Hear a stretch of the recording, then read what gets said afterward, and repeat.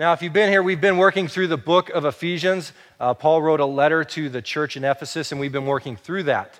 And so when I knew that I was going to get to preach it, because we don't work through the books of the Bible here very fast. And what I mean is that we spent several months on the first 14 verses. And so we're blazing through Ephesians. And so I was like, awesome, I'm going to do 2 chapters, and we're just going to blaze through it. But we're going to get through 2 more verses today. But in all fairness, the first 14 verses in the book of Ephesians, the first 14 verses are huge. And it's one long, uninterrupted statement that Paul says. And it sets the whole stage. In fact, it's some of the bigger statements made in all of Scripture because it talks about who God is. And it talks about what has God done. And so really it sets up a lot of things that are going to come from this point forward. In fact, the first 14 verses drop some heavy doctrine. There's some heavy theology in there. In fact, I know that it's heavy because after some of the sermons on predestination, on election, on sovereignty of God, we've seen a lot of emails, a lot of comment cards. I know a lot of people are talking, community groups are talking about this. So it's a lot of heavy stuff that we get to work through. Now, when Paul was writing this, he wasn't simply wanting to be a theologian. He wasn't wanting to simply drop some of theology on you and just walk away from that. What Paul's doing in this letter, he's writing to the Christians in Ephesus. He's wanting to be a very practical letter. He wants to be their pastor in the sense of pastoring them and to help them grow. And so we're going to get now into Ephesians where there's going to be a very practical part of Ephesians. We're going to get to some passages that talk about what it looks like to be a parent, what it looks like to be a husband, what it looks like to be a wife, what it looks like to be a slave owner. Actually, that is in there, but we won't necessarily... See, that joke didn't work first service either. I should have dropped it. It is in there. We will get to that, but not to that context. I should have learned. Anyway, so now Paul is going to get into the more of the practical stuff. And so what we're finding, we're at a transition point today. And what we have here is that Paul drops this big theology, and out of that theology, out of that doctrine is going to come everything else. Is going to come the practical living of that doctrine. And so Paul actually starts with a prayer first. And so we get into Ephesians 1. And if you want to turn open to your Bibles, Ephesians 1, we're going to go in verse 15. Now, we're only going to really spend our time in a couple of verses here today, but I want to read just a little bit more. I think it does a good job of kind of setting the stage and kind of giving a context of what we're going to be talking about here today. Now, if you don't own a Bible, we do have some Bibles on your way out. Feel free to grab one or feel free to jump up and grab one now. And if you don't have a Bible, feel free to take that with you. So we're going to read now. This is what Paul is writing a letter to the Christians in Ephesus. And so we'll start in verse 15. And Paul says, "For this reason, because I have heard of your faith in the Lord Jesus and your love toward all the saints, I do not cease to give thanks for you, remembering you in my prayers, that the God of our Lord Jesus Christ, the Father of glory, may give you a spirit of wisdom and of revelation and the knowledge of him, having the eyes of your hearts enlightened, that you may know what is the hope to which he has called you. What are the riches of his glorious inheritance in the saints? And what is the immeasurable greatness of his power toward us who believe, according to the working of his great might, that he worked in Christ when he raised him from the dead and seated him at the right hand in the heavenly places, far above all rule and authority and power and dominion, and above every name that is named, not only in this age, but also in the one to come. And he put all things under his feet and gave him as head over all things to the church, which is his body, the fullness of him who fills all in all." And so as I was preparing for this today, I was very excited to be able to work through some of this because we're going to touch on today. Paul is actually going to touch on today, what does it look like to be a Christian? And Paul actually calls them a Christian, and he sets out a very basic definition of what does it look like to be a Christian. Now, see, the last time I got to preach a couple months ago, there's a few comments that I heard afterwards that sort of concerned me. The comments were, I left and I wasn't sure if I was a Christian. Now, I don't know. At first, I didn't know how to take it because on our comment cards, we don't have a section that, yes, today I chose not to be a Christian. That's not something we're going here for. But at the same time, as the more and more I thought about that, I thought about what a weighty matter that is and how important that is and what a vital question it is that we can ask of ourselves. Because as I read Scripture, there's a part in Scripture that really bothers me. Now, it doesn't bother me the fact that it's in there. What bothers me is that it's in Scripture, and as Christians, sometimes we take it too lightly. Or sometimes as Christians, we don't even think about it at all. Now, we find the Scripture in Matthew. Now, in Matthew 7, these are Jesus' words. So these are the words that Jesus speaks to people. And he says this, "Not everyone who says to me, 'Lord, Lord,' will enter the kingdom of heaven, but the one who does the will of my Father who is in heaven.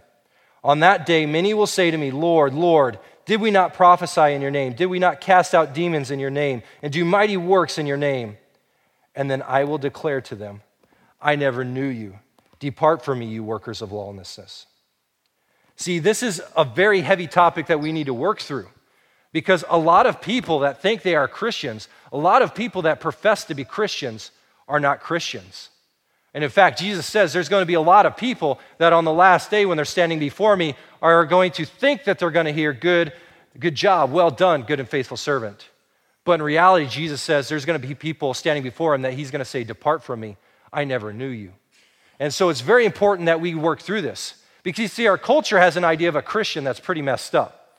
So if you're in our culture today, this is how you go about. Okay, well, I'm not a Muslim, I'm not a Jew, I'm not Sikh, so I don't really believe in Hinduism or karma, so I must be a Christian. But that's wrong. In fact, if we want to even take it past that, there's a lot of people that say, well, I'm pretty good. I'm a pretty good person, right?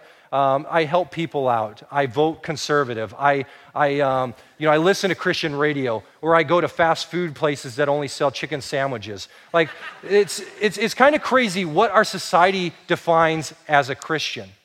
But as we read Scripture, we know that's not the way it works.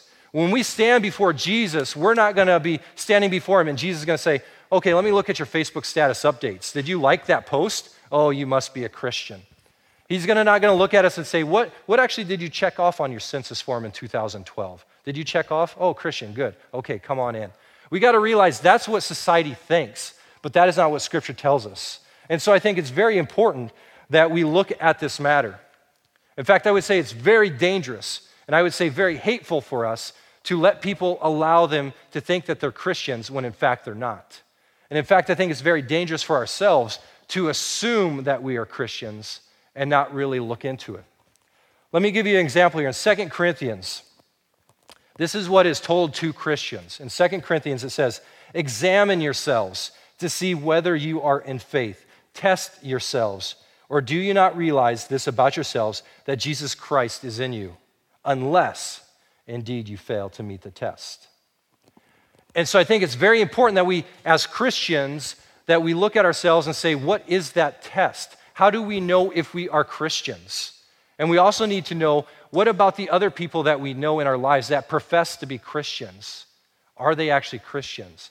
Now, if we look at what Paul's saying here, he's writing this letter to the Ephesians, and right off the bat, he calls them Christians. Now, he's sitting in the jail while he's writing this letter.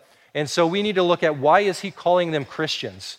And right from the start, this is what Paul says. He says, "Because I have heard of your faith in Lord Jesus and your love toward all the saints."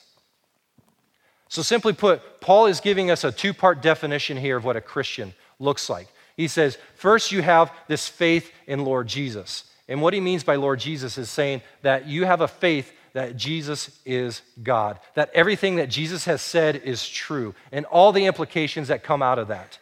The second part is that you show love for the other Christians, that you show love for your brothers and sisters, that you're actually showing love for others. And so as we get into that, I first want to just take a break here, because I want to make sure that we're very clear here that Paul is not talking about what does it mean to become a Christian. Paul is simply addressing here a group of Christians, and he's saying, this is how I know they are Christian. This is how I can tell that they are Christian. In a sense, it's what does a Christian look like?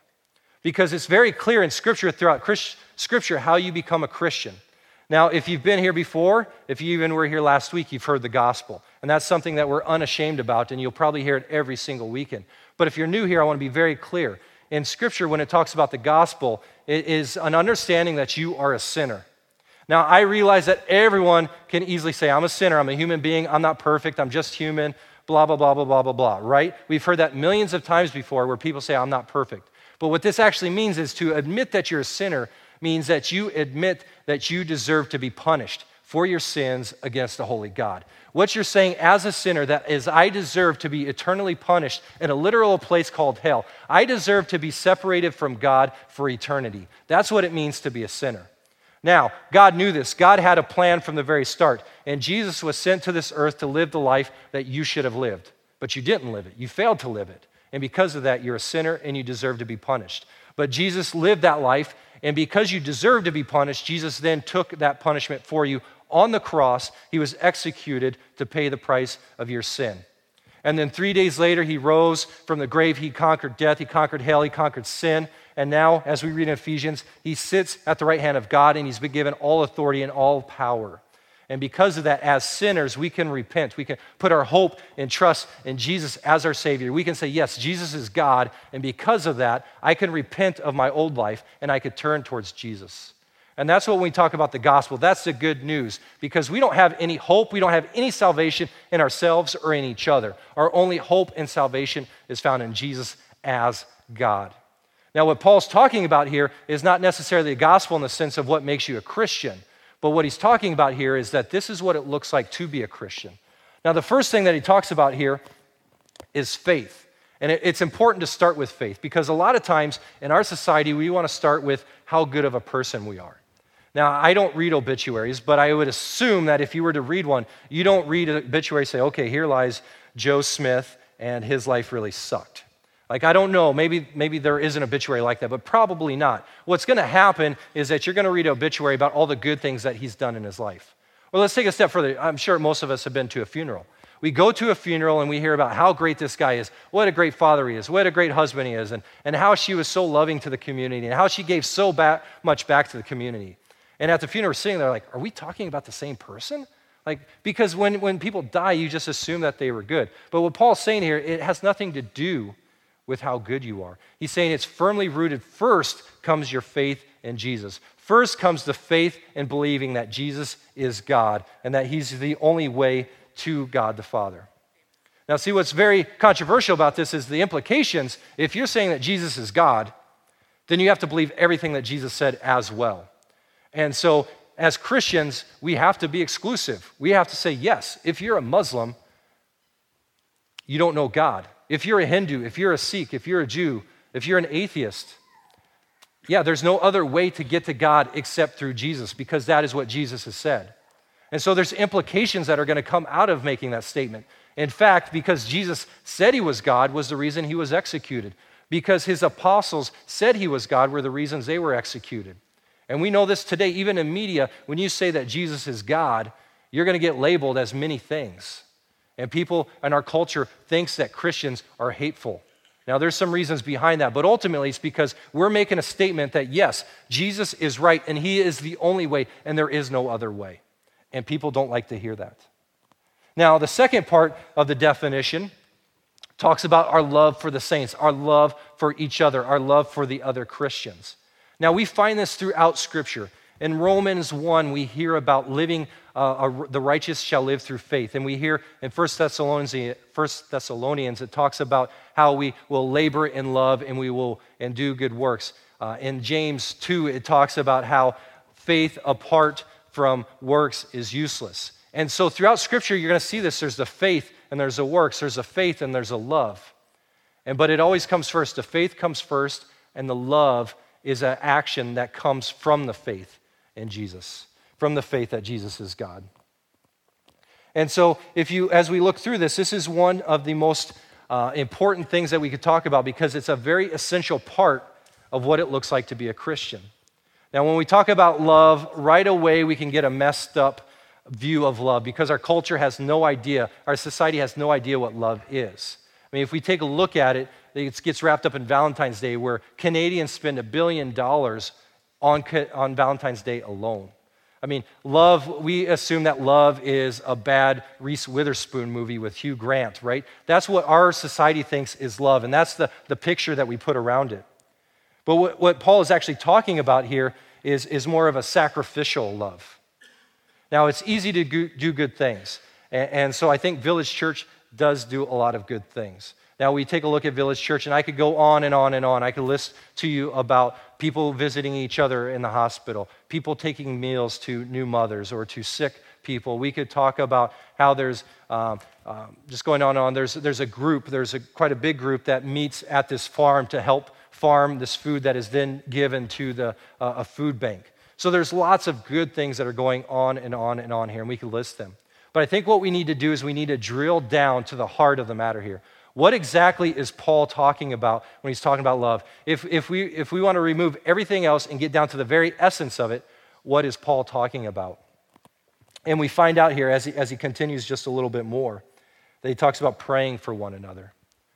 And we'll get into that, but what it is Paul is going to say there's a sacrificial love. Now, my daughter, in a sense, I think kids do a good job. See, kids basically are the same as adults, except they don't have the filter on them.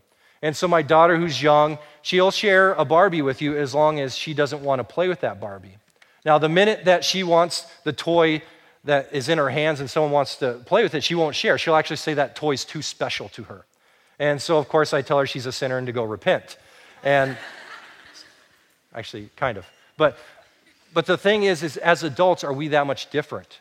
Yeah, we'll do good as long as if it doesn't encroach on our personal freedom, if it doesn't encroach on our time. Yeah, we'll do good. We'll love people as long as it's not going to cost us much money. Yeah, we'll do good as long as we don't have to sacrifice something on our end. As long as someone doesn't take advantage of us, then we'll love. But the second someone takes advantage of us, we're not loving you.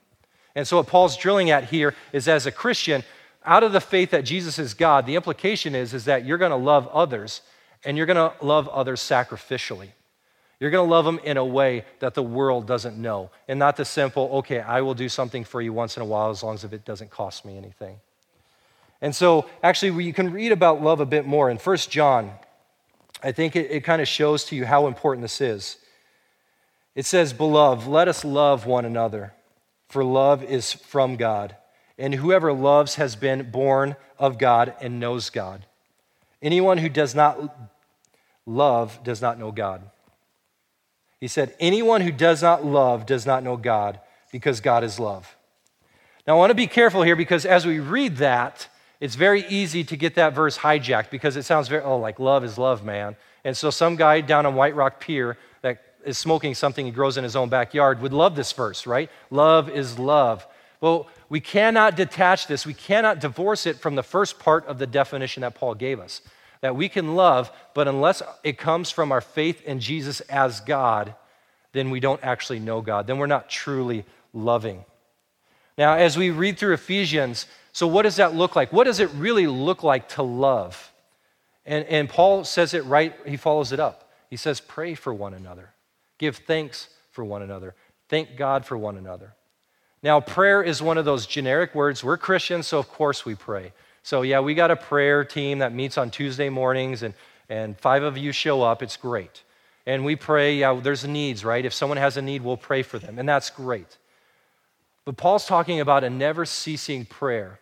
Like, are we truly praying for one another? Do we come in here? Are we praying for the person that sat in the seat that you're sitting in? Are we praying for the people that are sitting around us? Are we constantly praying for people?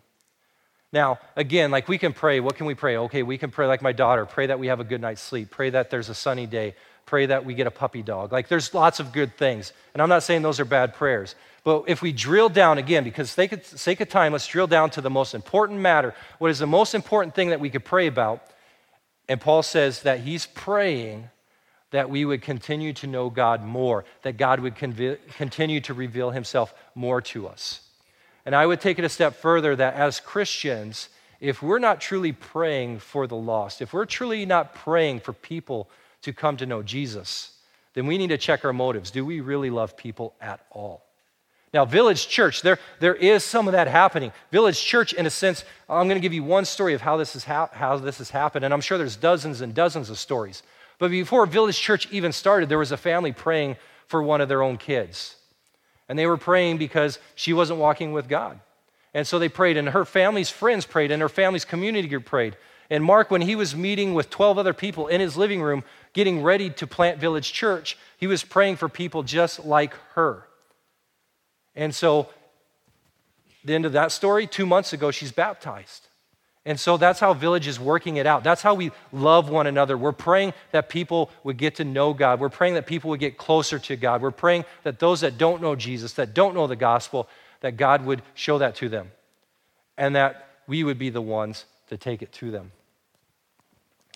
See, what happens here is that it's very important that as we talk about love, we need to ask ourselves, are we praying for others? Are we praying that as Christians, are we praying that we continue to get closer to God? Are we praying that others would continue to know God? Because I would say, if we're not praying that, do we even love them? How much would we have to hate somebody? If we proclaim that, yes, we love Jesus, we serve Jesus, Jesus is our God, and from that, we're going to love because that's what God has called us to do. As a definition of Christians, we have to love.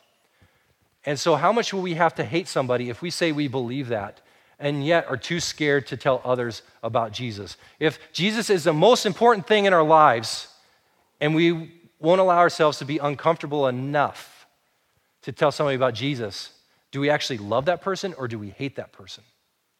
So I went into Starbucks this week, and as soon as I walked in, this girl threw up her hands like, hey, I go to Village. And it's like, yes, are you going to give me a free refresher? Cool Lime's great, by the way. Anyway, I paid for it. It's all good. I paid for it.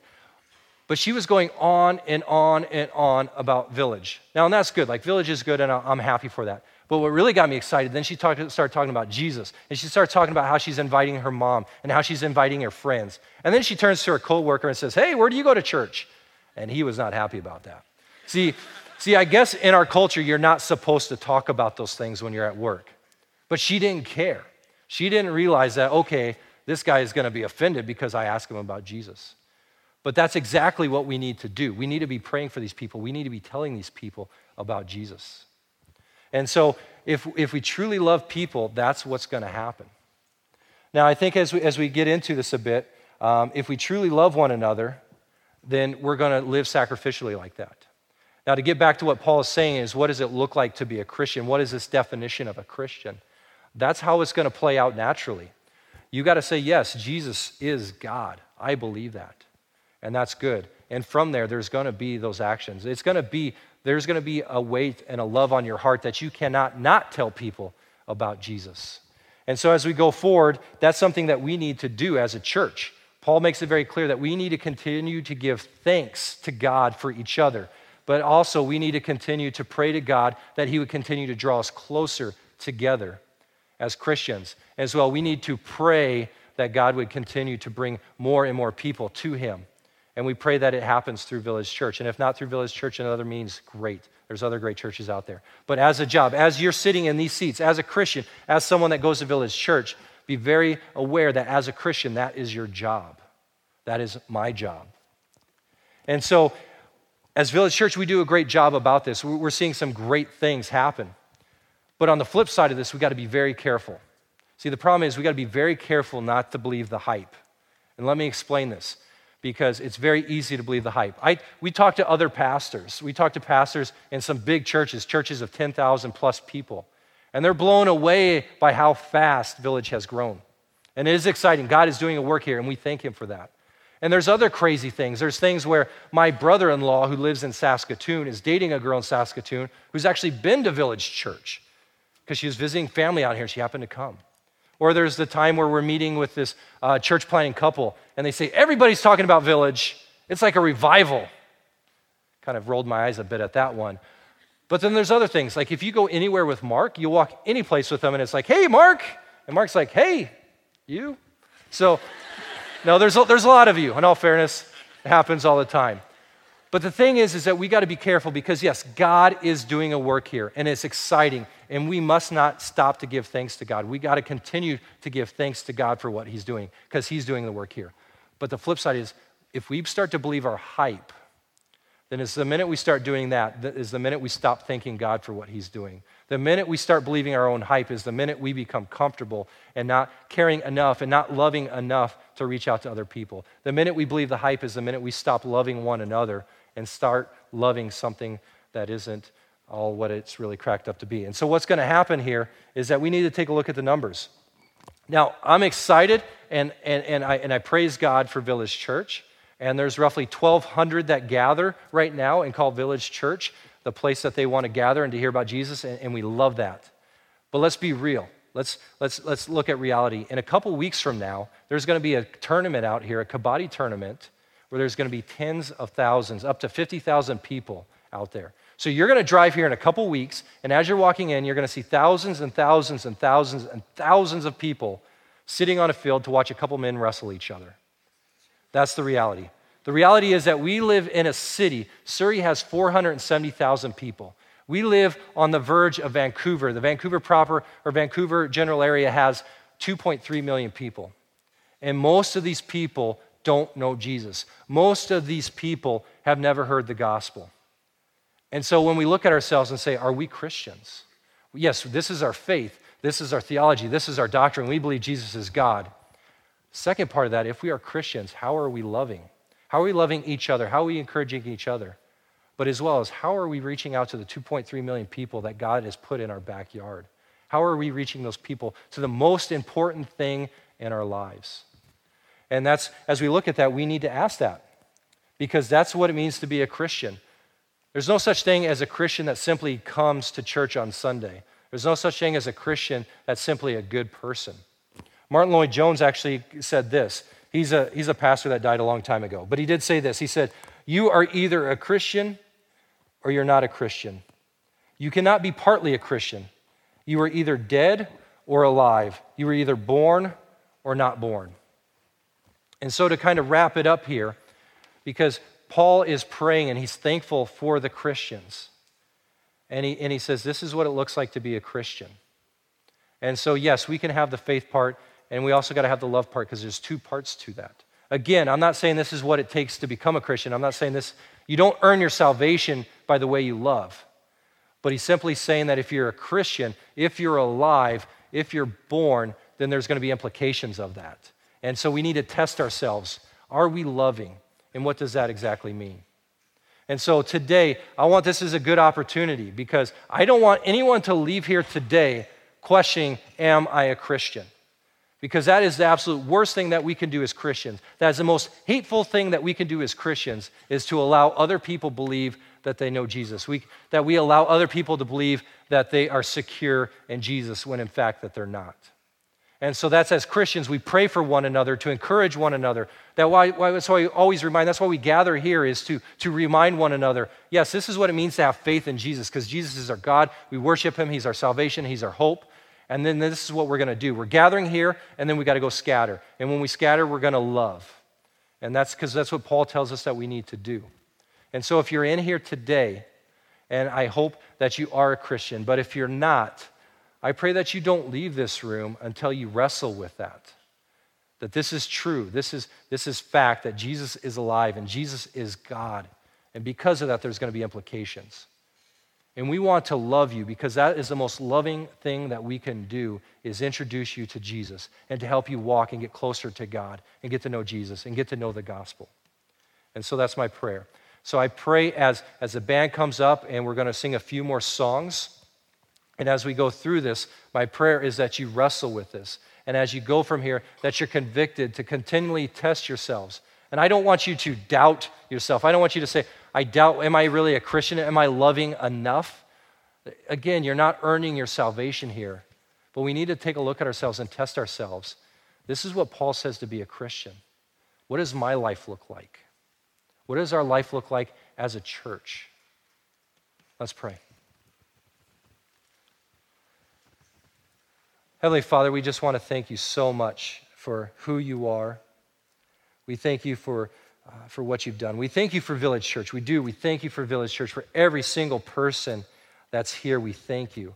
We know that you did the work, that you bring people close to you. You draw people, that you call people, Father, that you're doing the work. And so we thank you for that, and we praise you for that. Father, we ask that you give us strength, that you just give us conviction, that you give us the ability to proclaim who you are and what you've done, and that you would open up people's ears so that they would hear what you want them to hear, Father. Father, give us the ability to love one another. Give us the ability to take our love and to spread the gospel and to go on mission for you. Because that's what, as Christians, give us that desire to love so much, that our deepest desire is to see other people be fully devoted followers of your Son, Jesus. And we pray in his name. Amen.